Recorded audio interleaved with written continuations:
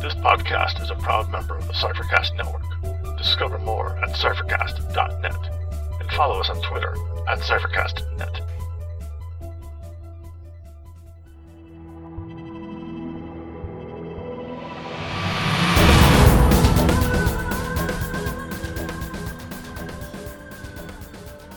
Welcome to Incantations, an Invisible Sun podcast. I'm Scott. And I'm Dave. And we will be your guides along the path of suns. Today we sing one spell. With songs of other tribes, we discuss the sphere-based magic system used in Mage the Ascension. Join us on the path of suns, and we may uncover a secret or two.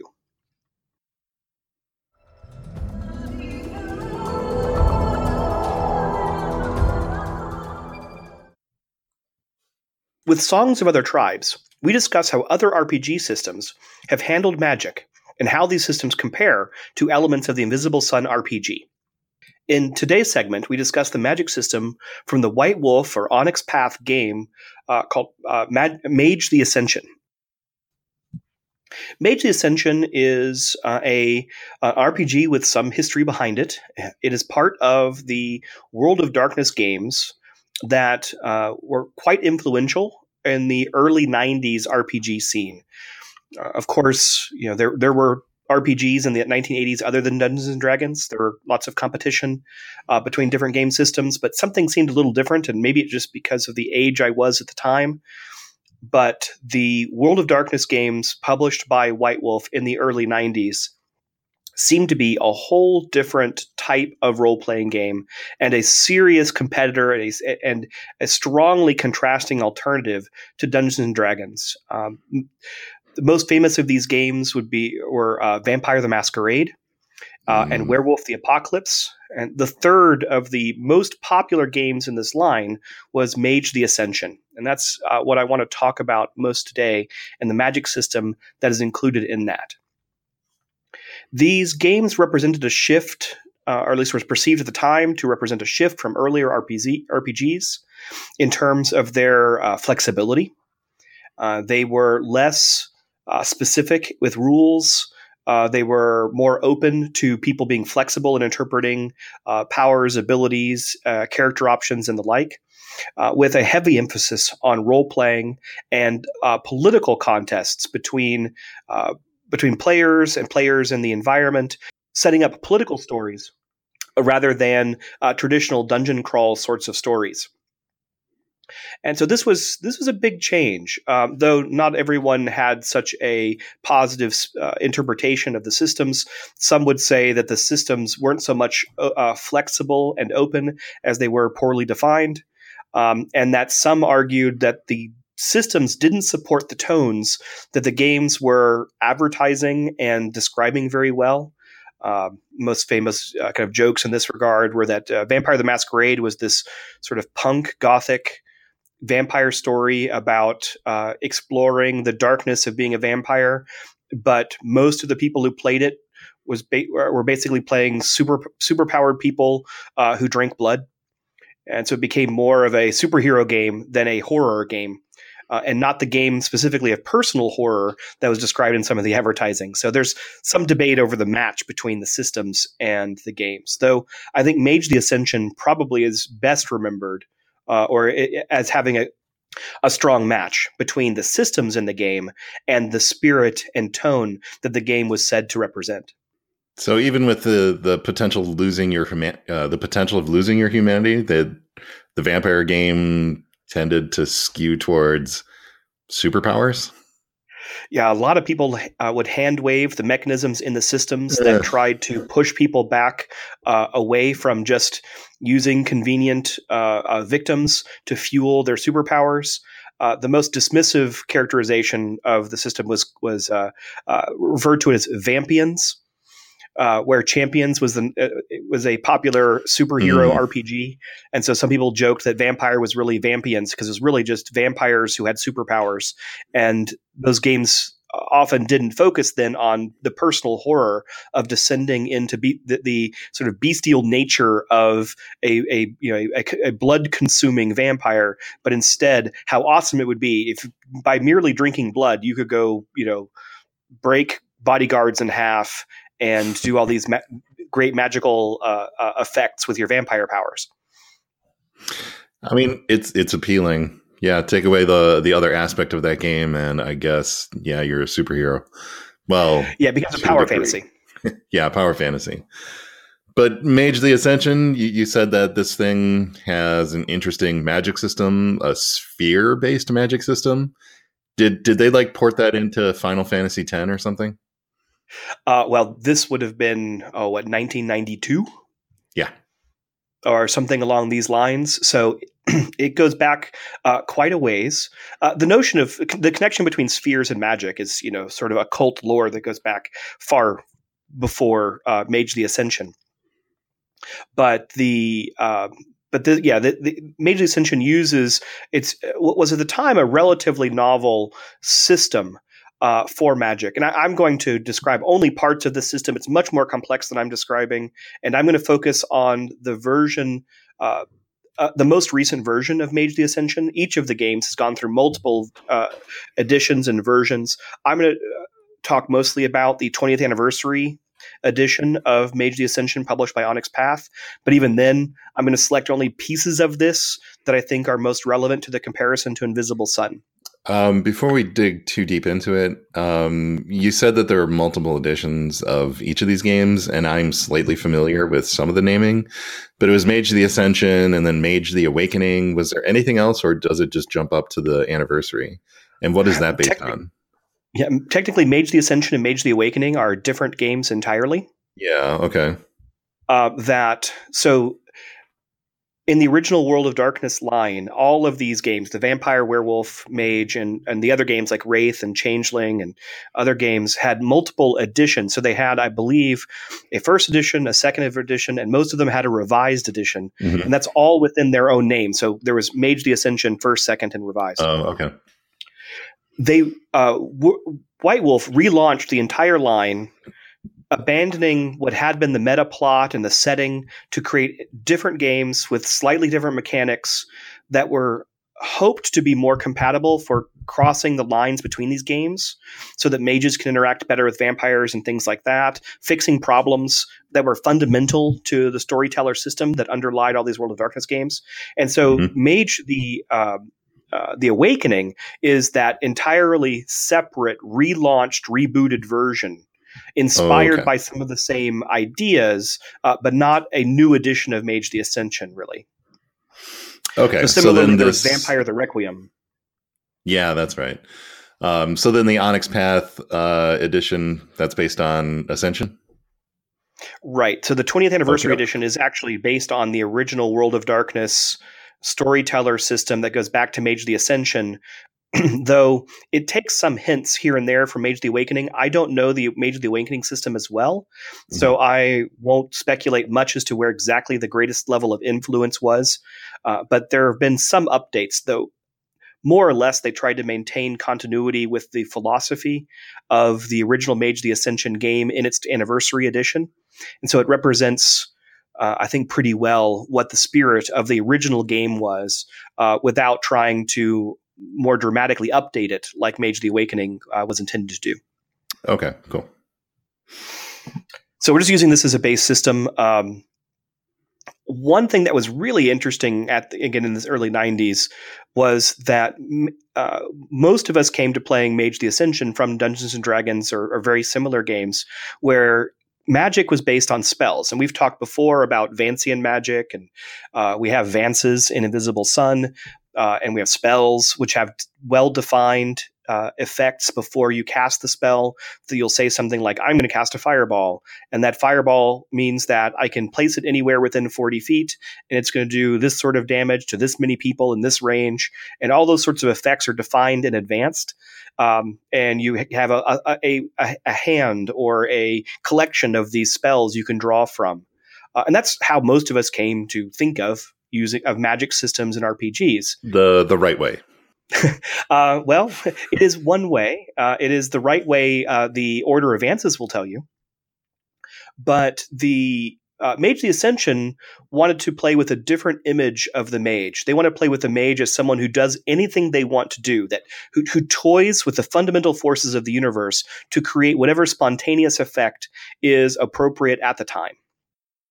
This sounds very much like another order that we've talked about.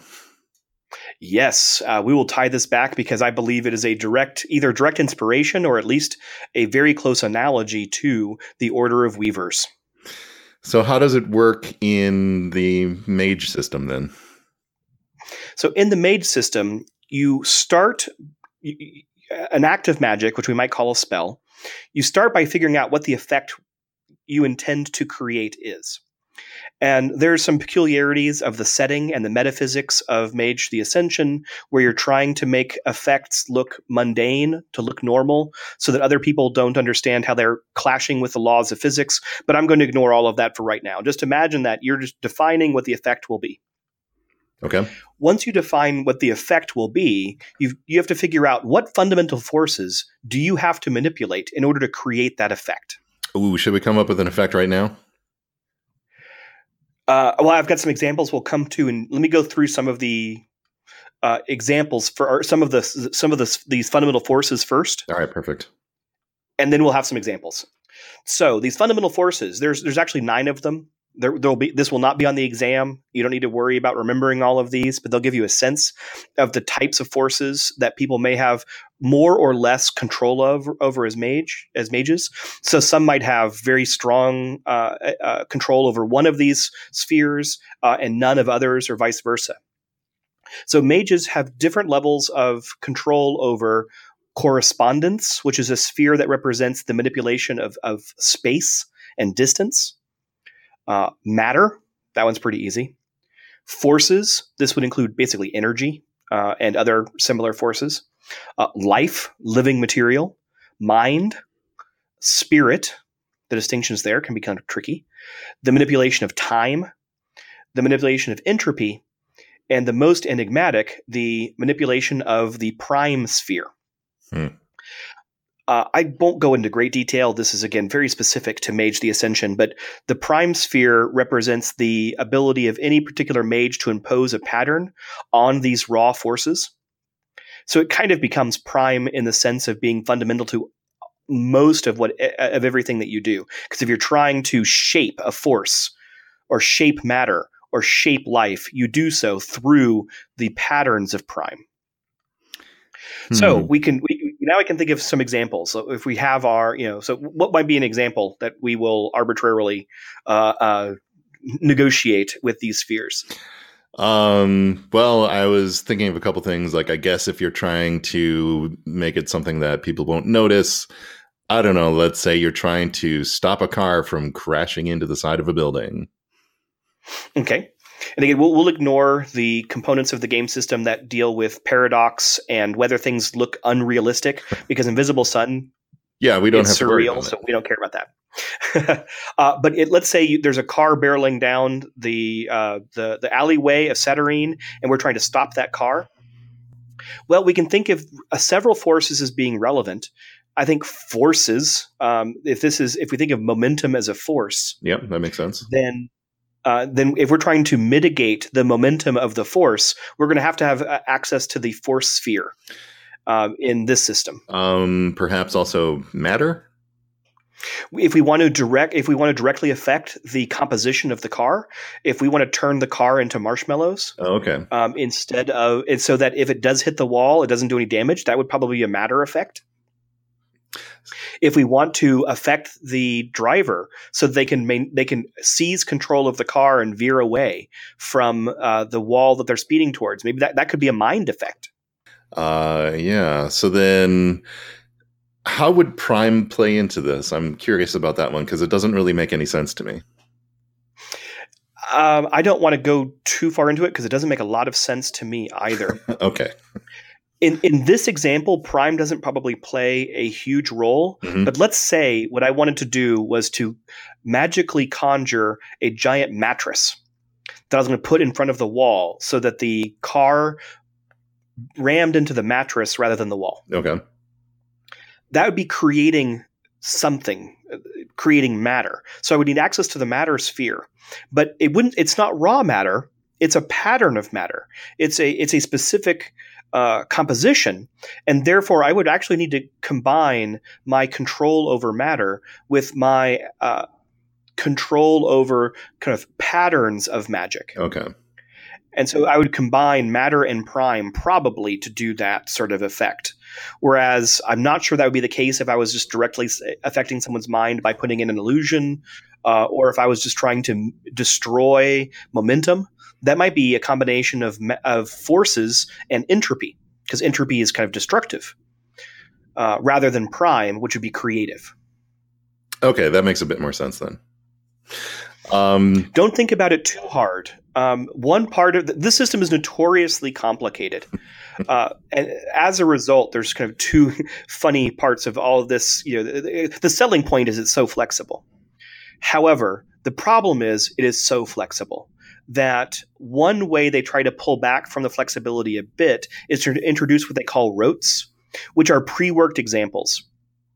Okay. So they might say, look, a lot of people want to blast others with fireballs.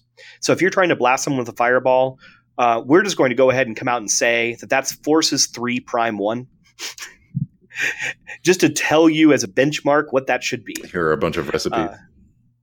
The recipes, exactly. And some people focused more on recipes than others, but they were there for benchmarks, and they were there if people wanted to rely upon them because they were afraid of having too much freedom and flexibility in the hands of the players to define their magical effects spontaneously every time. Mm-hmm. And the second kind of funny emergent property of the ambiguity of the system is specifically the second edition Mage game has released a book that, I kid you not, is entitled "How Do You Do That?" Oh, seriously, that's great. It is. Yeah, it is. That's the title. It's actually on DriveThru RPG. It is entirely a book trying to demystify the process of replicating various spell effects using the sphere system. There's an entire book to help you cast spells better in Mage the Ascension after the core rule book, which runs, 698 pages. Wasn't enough to tell you how to cast spells. Yeah.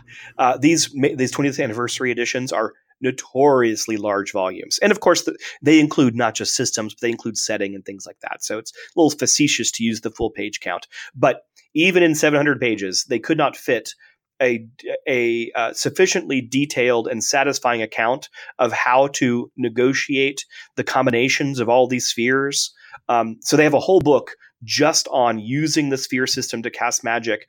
And it's more than that. It's also about, like, what if you're trying to do more exotic magic systems, and how might they translate into the sphere system, like elemental magic and necromantic magic and things like that. So it's combinations of rotes as well as just guidelines on how to define all of these spheres and combine them for commonly desired effects. Yeah, that makes a lot of sense then. Do we want to talk about how these compare to the Weavers? Or do we have more to get into with Mage stuff? I think we probably talked about Mage the Ascension enough to give you a sense.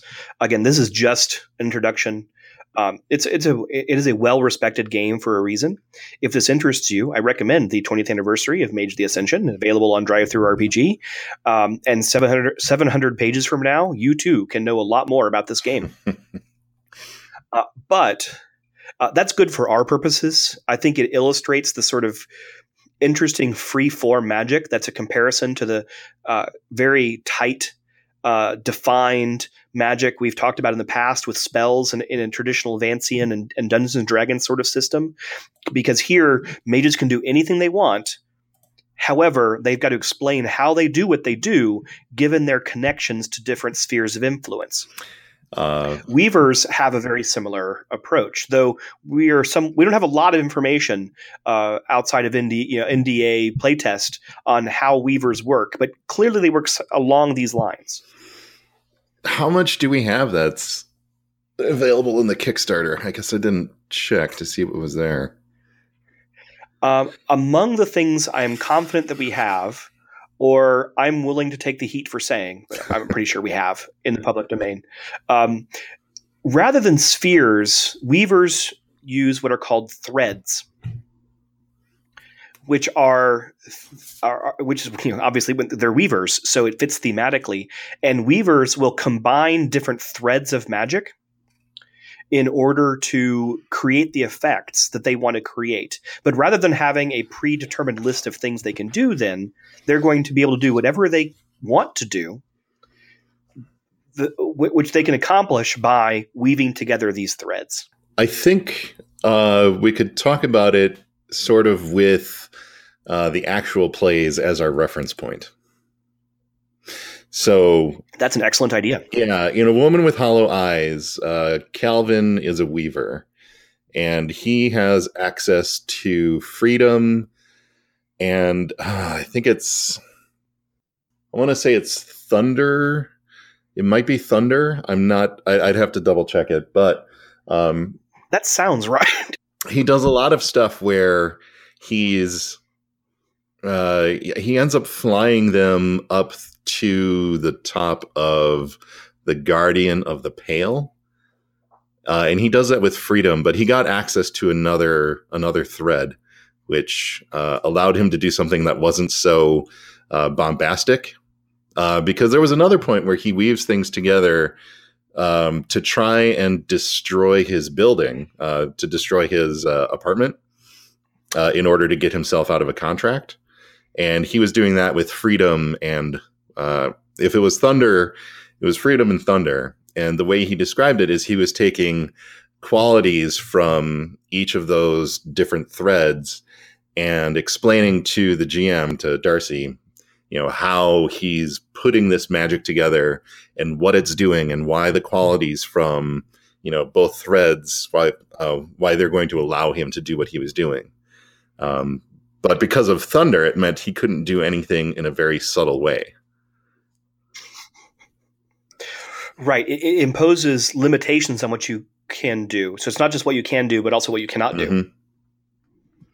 And this is similar to the sphere-based system where a mage who specializes in forces and prime can probably, can summon energy and forces like that, but isn't going to be able to heal a wound.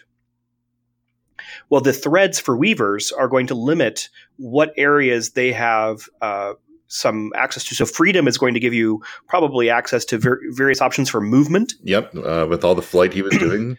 And also some sort of destructive effect. Possibly. Right. So, and it's in Invisible Sun, the threads that we have examples from the Kickstarter as well as from the actual plays are much more literary or figurative than the spheres in Mage the Ascension. But the notion of combining these themes in order to justify a spell effect rather than having a list of spell effects in advance, I think is a common element to the sphere system and the Weaver system. So have you played Mage? I have not played Mage in quite a while, but yes, I played back in the day, you might say. So how did that flexibility work out for the game? Was it an issue to allow players access to, I guess, their imaginations like that? It was. I think this is less an indictment of the system than an indictment of the system when played by college-age people who have lots of issues. Okay. Admittedly, that was the demographic for the World of Darkness games. Oh, I was into it in high school. Come on. Oh, well, you're precocious then, I guess. Yeah, I guess. Then again, it didn't exist when I was in high school. Or Vampire was just coming out. Mage did not. So we weren't great about negotiating uncertainty and operating in a system of trust where a GM could tell us, I think you're overreaching with that particular power, or let's say thunder won't let you do that, or freedom won't let you can only get so far with your freedom thread or whatever it might be that we'd have to do with weavers. That led to intergroup conflict that we decided to avoid by changing systems. Now, I think the players with whom I've played Invisible Sun could probably use the sphere-based system without that conflict. So again, it's not necessarily the system itself. It's just where in my life I was when I played this system, and our tolerance for ambiguity and willingness to accept judgments of GMs and the like to resolve differences of opinion. So there are two takeaways here. Invisible Sun is for mature gamers, and also GMs know best and players are stupid. Some set of those I accept. I do accept, for instance, that Invisible Sun is probably not the game you would want to play if you had a group of gamers that is prone to conflict and disagreement over interpretation of rules, because there's a lot of interpretation that goes into this game. Yeah. And you certainly wouldn't want to want to have a party full of weavers if that were the case. A party full of weavers would be an interesting story. I could totally see that working, actually. But it requires a degree of trust in the GM as well as the other players not to abuse the system.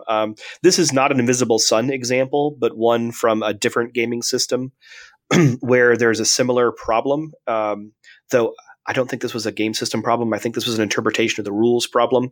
There's a different game system I played at a convention that I didn't know well enough to know whether it was being interpreted correctly. Mm-hmm. But in the game system, the mages simply have an ability called Cast Spell. And they declare every time what that spell is. And then the GM basically adjudicates whether that spell, whether the requested power is within the range of what the mage can do and how difficult it'll be, and they roll that sort of that off.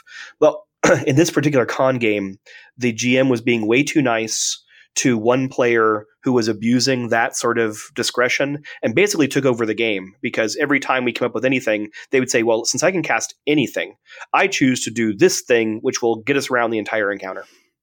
Huh. So in that con setting, the deference to authority wasn't there, which is partly because the trust wasn't there. Neither was the willingness to say, no, that's not fun, and that's not what the rules mean anyway. We need to have a more circumscribed view of what these spells can do so that we can all participate in a game and have fun doing so. But for fear of avoiding conflict in a con game, the GM just let the player do whatever he wanted with that cast spell sort of flexible magic system. And as a result, no one else really did much. Yeah, that would be a real bummer. Yeah. At one point, the player joked, "This is great. I basically have a wish spell every round." Oof, woof. Yeah. Some of the other players around the table were kind of rolling our eyes and thinking, "This is terrible. You have a wish spell every round." And we didn't want that for ourselves either, because that doesn't lead to interesting storytelling. Yeah. I was just thinking of something, and it was, I could see running a Weaver or playing a Weaver in a one shot being a bit of a challenge. Especially in a con setting where you don't know the GM and the rest of the party members, the other players, because you haven't negotiated very well what the limitations are on the power. Mm-hmm. I know, without going into great detail in the playtest, I've had to do a lot of just sort of hand waving and judging based on circumstances how difficult spells are supposed to be and what the limits of Weaver powers are. It's hard to define all of the potential limitations and the scope of these spells, and that didn't interfere with our fun. We had a good group that played along with all of this and didn't overreach and made sure everyone was able to contribute, and so it worked out great. And I like the system for that. But I could see that system not necessarily working well if you didn't have that degree of trust with your other players and the GM. Well, I'm sure there's going to be some sort of solution that's going to address this, just in case they do decide that they want to run this in a convention setting. It seems like it would be a big task to do that sort of thing, but I bet they could make it work. Yeah. That being said, people do play Mage the Ascension at cons. Are those events that are denoted with experience required? Probably more often than Adventurers League play for Dungeons and Dragons. I haven't seen any. I haven't seen any events yet that require experience, so I'd be curious about that. Yeah, and this, to kind of put a cap on the conversation, is, I think, one of my initial reactions to Invisible Sun was, this is neat. It's a game in which everyone's a magic user, but they're a magic user from a different game. And the Vances are the mages from Dungeons and Dragons. Like we established is the correct way to do it. Yes. And the Weavers are Mage the Ascension mages. And Artificers are the builders and the engineers, and from I don't know if there's a specific system I would say that comes from, but almost GURPS in terms of building spell effects and building things like that. But it's almost like you're playing multiple RPGs at the same time, but every player is playing a different one because their magic systems. Goetics. What game are they from? I don't know of a system that I would say is entirely summoning based. Shamans and Shadowrun.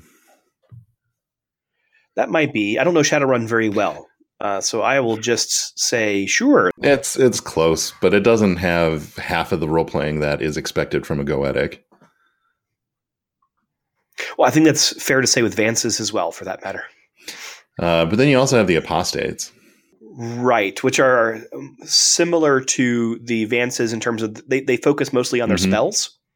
So predefined spell effects. However, they have a very different political context, and their connection to the society of mages is very different.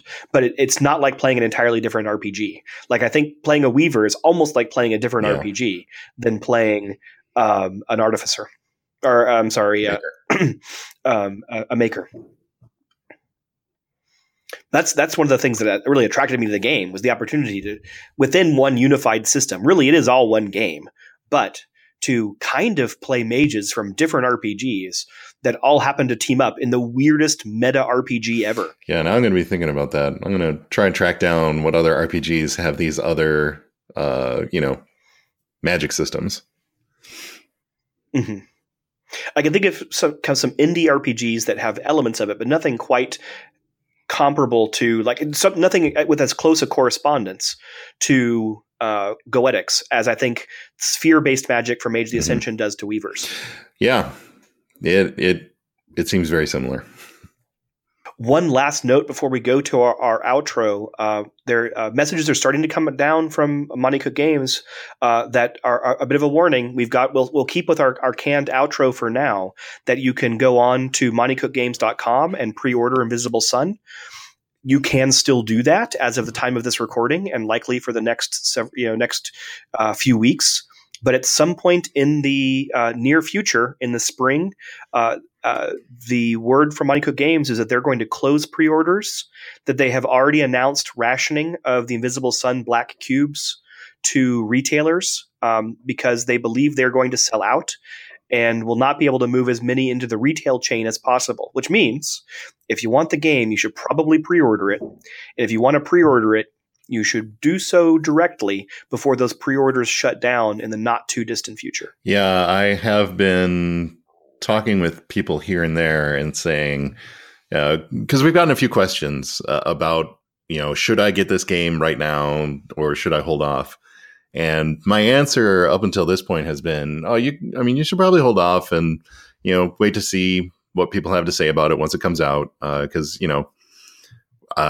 Scott, you and I are both really excited about this thing coming out. And I guess right now I would be saying, yeah, if you're kind of on the fence and they're close to selling out, you might want to just grab a pre-order at this point. Yeah, there is a chance that after they sell through their production run, that they just wipe their hands and say, this has been a great art object and we are now officially done. Just like they're not publishing new physical volumes of Ptolus, because that's sort of an artifact of its time. I could see them not reproducing the Black Cube in particular because it is such a complicated project. It's expensive, and the margins for what it turns over in terms of profit are much lower than you'd expect from other RPG products. That they can't produce the excess number that you would for just a simple book because of that expense. And so as a result, there's the signals we're getting, which admit they have an interest in sending, But the signals we're getting indicate that this might not be reliably available through retail shortly after release. I wonder if it will be reliably available for retail even, say, 3 years from now. Yeah, I guess we'll have to wait to find out.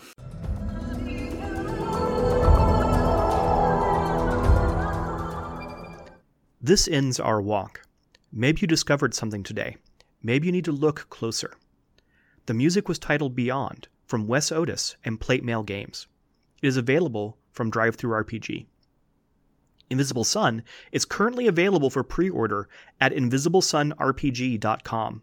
For a limited time, you'll receive an additional Sooth deck when you pre-order the game. You can find our blog at incantationspodcast.blogspot.com or email us at incantationspodcast@gmail.com.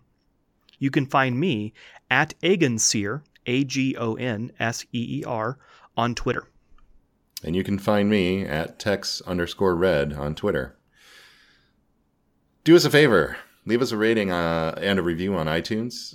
It really helps people find out about our show. Another great way is to just tell a friend. Tell a friend about Incantations. Tell them about Invisible Sun. And that would really help us out a lot.